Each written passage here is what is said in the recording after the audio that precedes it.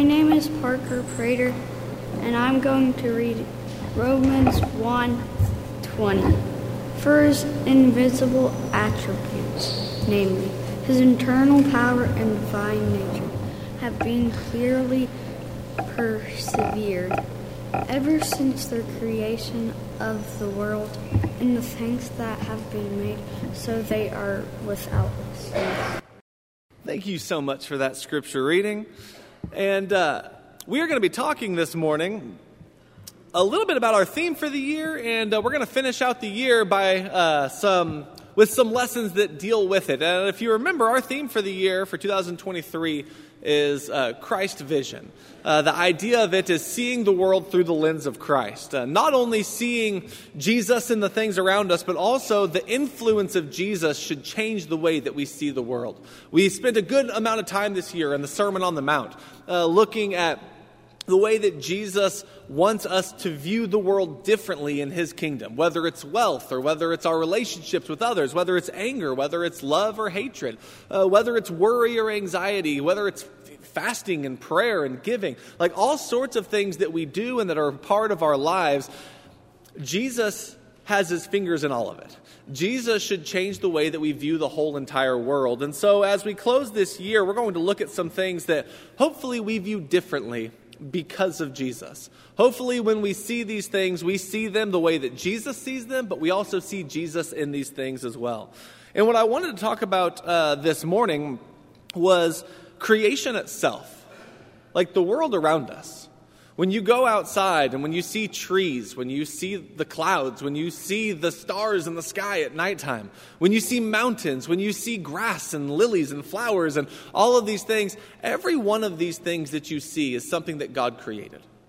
Everything that you see is something that comes from the hand of an artistic and creative and powerful God who loves his creation, and he loves you as part of his creation. The passage we just read talks about how the divine attributes of God can be seen through the things which he made.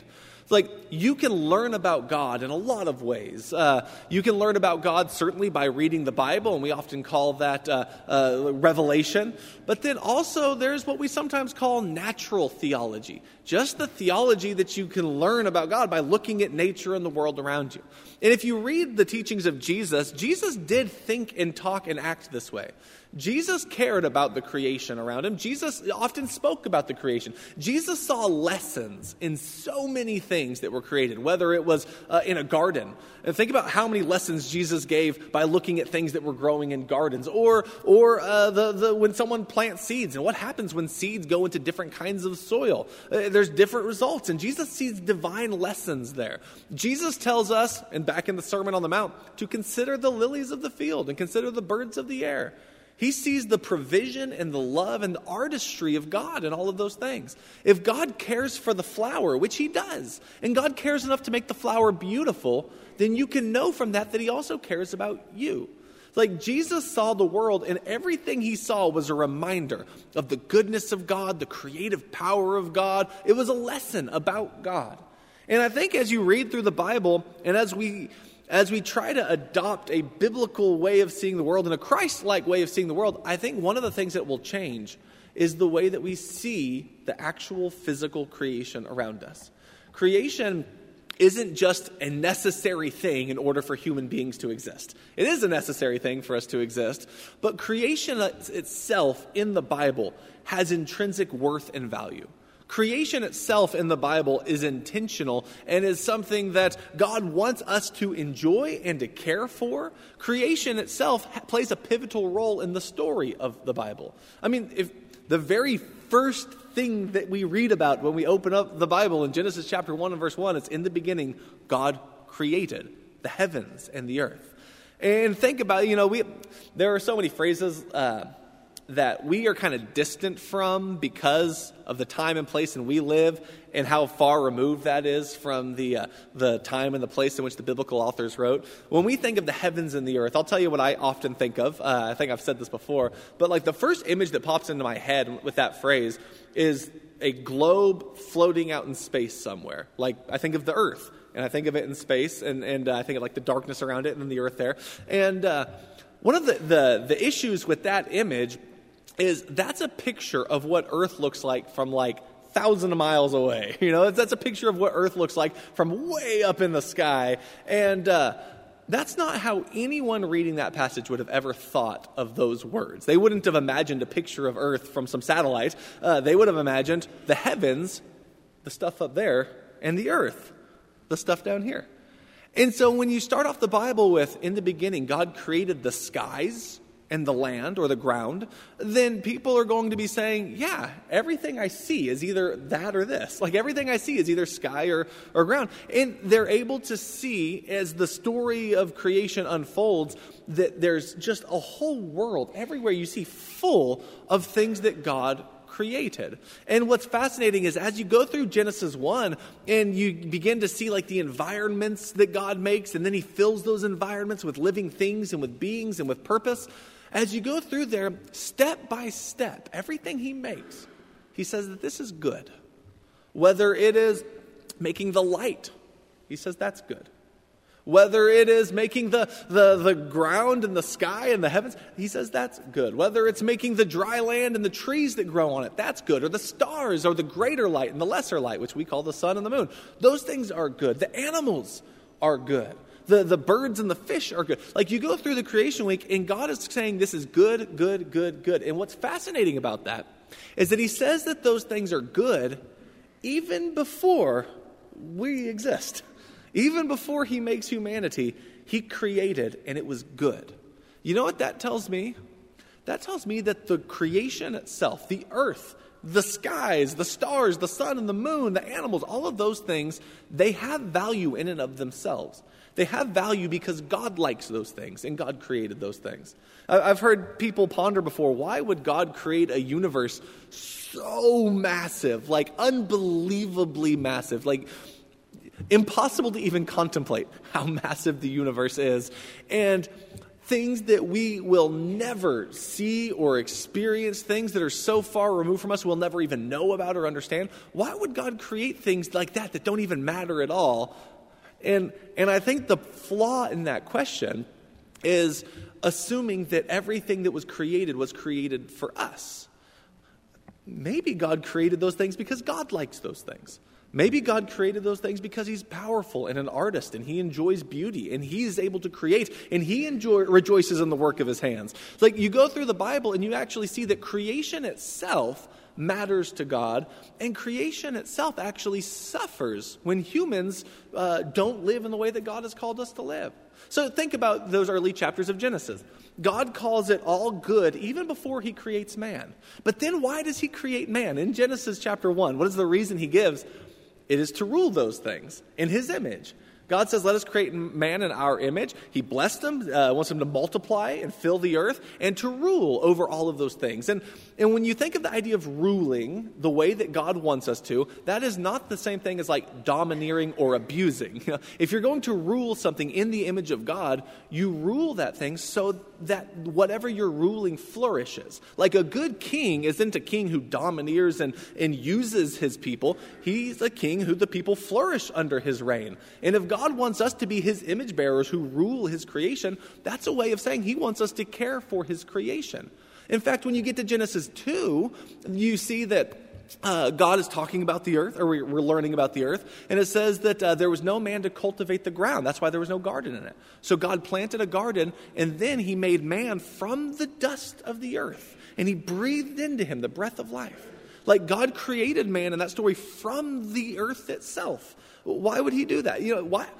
There are so many things you could read, and you could say, well, God didn't have a garden because he didn't have a man. Surely God can take care of a garden himself, right? He could. And he could do it better than we could, I bet. God could do like anything better than we do, but he creates us because he wants us to share in that creative work as well, because he sees a valuable role. He wants to partner with us in creation. And so he creates man from the dust of the ground to care for his creation. That's why he's put in the garden, to protect it and to keep it. And so Adam is put into the garden with this idea, this mission of caring for creation. In Genesis 1, when he tells man to fill the earth, he says to multiply, fill the earth, and subdue it. Apparently, there were parts of the earth that still needed work to be done, that there was still subduing and still taming and still turning the earth into something fruitful and beautiful. And so he created man to fulfill that mission as well. So just the first couple chapters of Genesis, you begin to see how important the idea of creation is and how central it is to even our purpose. Creation wasn't created just for us. Apparently, we were also created for creation. We were created to take care of God's creation in his image and to do so in a way that honors him. As you keep reading, you see that he builds this garden, we call it Eden, and it says that there were a lot of trees in there that were beautiful to the eye and useful for food. It's like not only did he create things that you could eat that were useful to sustain life, but they were also just beautiful. Why would God do that? Because beauty matters. Artwork matters. Creation matters. Enjoying a sunset and a sunrise matters. Looking at the stars and contemplating the vastness of the Creator, that matters. That's something that we should be engaging in. That's something that's spiritual and deep and is something that can help us in our journey. Now, there is certainly the overreach, and a lot of people have done this, to where you see creation and it causes you to worship and honor and praise the creation. And that's not the direction we're supposed to go with it. You appreciate and learn from, and I would say, yeah, you even love the creation. But what that should do is it should aim your worship and praise towards the God who created it. The creation is a tool to bring us closer to the God who created all things. And as you read through the story of Adam and Eve, when they do sin in the garden, what are the consequences of that? Well, death is one of those consequences, pain and suffering. But then also, when Adam is receiving the curse, God doesn't say, "Cursed are you, Adam, and you're going to have to work really hard." He says, "Cursed is the ground because of you. And in your labor and the sweat of your brow, you'll have to toil." In essence, what you have taking place there is the earth itself suffers the consequences of human sin. And that's not only right there in Genesis where that happens. That's a storyline throughout the Bible where creation itself is groaning because of the sins of humanity. Creation itself is longing for something better. Creation itself spews people out of the land when they act idolatrously. Like, creation is a part of the story. In fact, after the flood of Noah, in Genesis chapter 9, you have God who makes this covenant. Remember the rainbow, which is a part of creation. He makes this rainbow and he assigns meaning and significance to it, telling Noah that he will not flood the world like that again. But who does he make that promise to?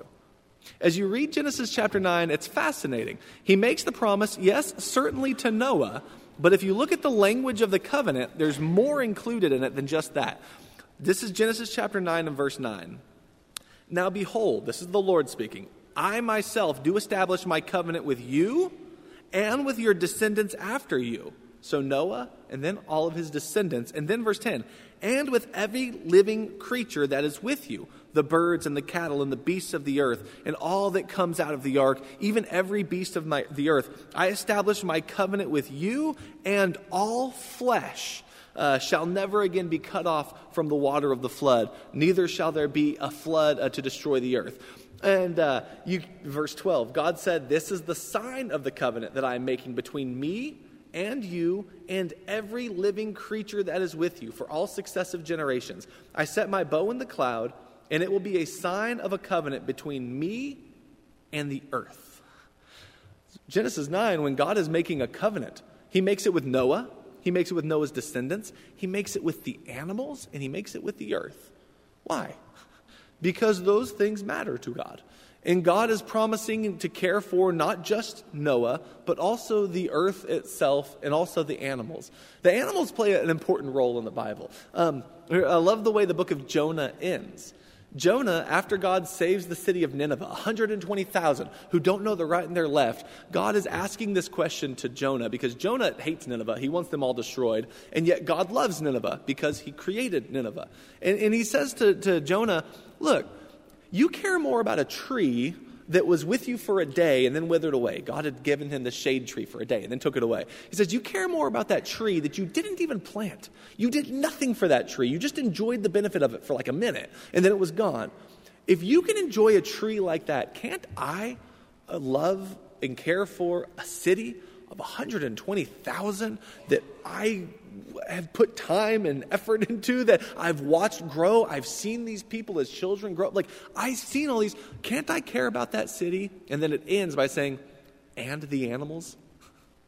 It's like, he ends by asking this question. God not only cares, Jonah cares about a tree that existed for just a short while. God cares about a city, even though it's a sinful city. He cares about it. And he even cares about the animals of that city. When you read through the repentance that takes place in Nineveh, even the animals are involved in it. Like, the animals fast, the animals put on the sackcloth, just like the kings do. It's like everyone from the king down to the animals is included in this thing. Why? Because it's another demonstration that to God, the things that he created, the earth, the skies, the animals, all of those things in Genesis 1, they matter. In fact, he put laws in ancient Israel to demonstrate how much God actually cares about the world that he made. God cares about his creation. Sabbath day. We often think of Sabbath day as, this is the day of rest. Israel is supposed to rest on the Sabbath day. That's Saturday, and they were supposed to do no work. Okay, do you know why? There's a couple of important reasons. One of the reasons why is that it imitates God in the week of creation. Another reason why, this is Deuteronomy chapter 5, is that it's a reminder that God freed them from slavery.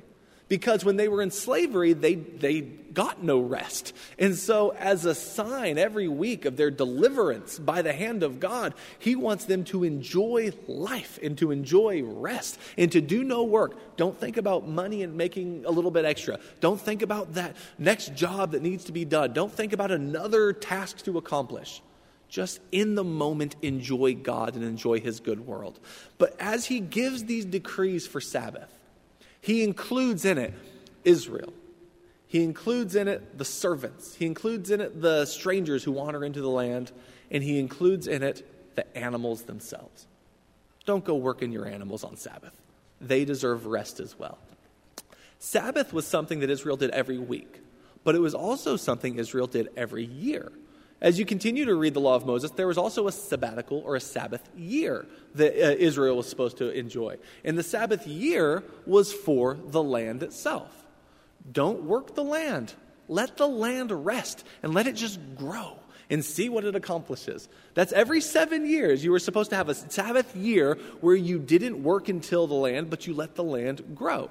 And when you did this, every 49 or every 50 years, basically, you have the year of Jubilee. So like every seven, you get 49 years for every seventh Sabbath year. And then in the 50th, you had this big celebration called Jubilee. And at that time, all of like the land that was sold during the time of Israel, you have people, they live on property. Eventually someone might try to make some money or maybe their property wasn't growing and so they sell it to a neighbor or something like that. Every 50th year, those property boundaries are restored to what they once were. You are not allowed to sell your property to someone else forever. That's right in the law of Moses. And you know the reason why? Because the land belongs to the Lord. It's his land. And you can't go sell it to someone else forever. So on Jubilee, everyone gets their land back because God is allowing all of them to live in this property. And he's the one who designated it. The land belongs to the Lord. The animals belong to the Lord. The sky and the sea and all that is created belongs to the Lord. And the Lord cares for it. The Lord created us to, in his image, rule it well. Why? Because, as I've been saying, God cares for his creation. Read through the Psalms, and you'll see over and over and over again how often God is worshiped and praised by people who take time to look at the creation around them. Psalm 104 is one of my favorite psalms, and it goes through basically the creation week, only it goes through it describing it in beautiful detail, looking at the world around us and seeing the light. Oh, I remember. Oh, God. When you see the clouds moving, it says that's like God riding the chariots across the sky. And it's like, wouldn't that be cool if we had a mindset that when we heard the wind blowing and looked up to see the clouds in the sky, we thought of the very chariots of God. Or as you keep reading, he says he stretches the heavens out like a tent. And it's like, wouldn't that be great to see the sky and think, oh, that's the roof that God made for us. It's like for every one of these thoughts to bring us back to God. Psalm 104 describes trees as the trees of the Lord. Why? Because they're his trees. The tree, like when you go to the mountains, and there are so many, countless thousands and thousands of trees there, every one of those is the Lord's tree. Think about the Lord when you see them. Think about the Lord when you see the sky, when you see all that God has made. God cares for his creation. And there's the interesting flip side of that in the Bible is the common idea that creation in response cares for God. So there's lessons everywhere in the world that God made, and we see that God actually cares for his creation. But one of the most common descriptions of praise and worship in the Bible is that creation itself cares for God. I want to read just a few words from Psalm 148, where it says, verse 1, praise the Lord from the heavens, praise him from the heights, praise him, all his angels, praise him, all his hosts. Then verse 3, praise him, sun and moon, praise him, all stars of light, praise him, highest heavens and waters that are above the heavens. Let them praise the name of the Lord, for he commanded and they were created. He also established them forever and ever. He has made a decree which will not pass away. Praise the Lord from the earth. Sea monsters and all that are in the deep, fire and hail and snow and clouds, stormy winds filling his word, mountains and all hills, fruit trees and all cedars, beasts and all cattle, creeping things and winged fowl, kings of the earth and all people, princes and all judges of the earth, both young men and virgins, old men and children, let them praise the name of the Lord. So he starts off with like the heavenly hosts, like angels. Then he moves to the sky, praise him all like the sun and the moon and the stars. Then he goes to the earth, praise him mountains, praise him weather, praise him animals. Then he goes to humans, praise him kings and peasants and everyone in between. It's like everything you can think of, call to praise God. When you hear the rushing of the rivers and like the sound that makes, wouldn't it be cool to think of that as creation itself offering up praise back to God?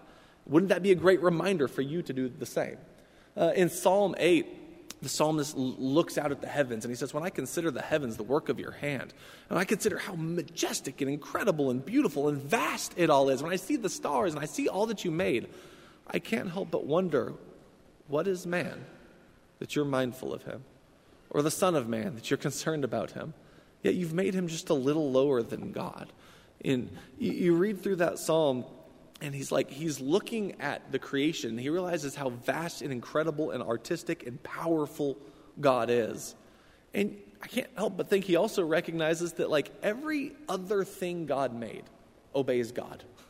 The sun obeys God when it rises in the mornings, and the moon obeys God, and the stars do. And like these things do what God created them to do. The one thing that doesn't do what God created us to do is the one that he created in his image, which is us. We're the ones who rebel against God. And yet, even when that's the case, God looks at us, and he cares for us, and he loves us, and he created us in his image, and he created us to rule. Why? I think it's because God loves us. And I think it's because God loves his creation. And you can see the love of God even just by looking at the world around you. Note some of these verses from Isaiah that talk about creation singing back to God. It says, sing, O heavens, for the Lord has done it. Shout, O depths of the earth. Break forth into singing, O mountains, O forests, and every tree in it. That's Isaiah 44. Isaiah 42 says, sing to the Lord a new song, his praise to the end of the earth. Let the sea roar and all that fills it, the coastlines and their inhabitants. Let the desert and its towns lift up their voices.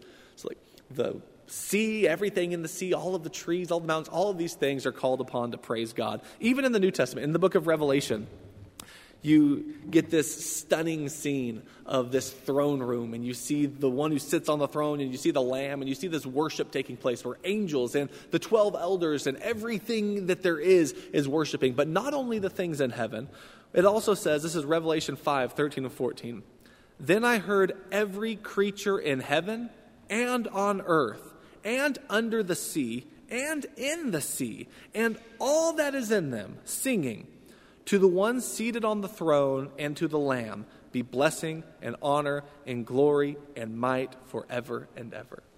Notice that's not just saying people. That's saying everything, even that lives in the sea. That's picking up some of that language from Isaiah, but it's describing a creation-wide praise of God. For he created all things, and all things exist because of him. Creation matters. God cares for his creation. His creation cares for God.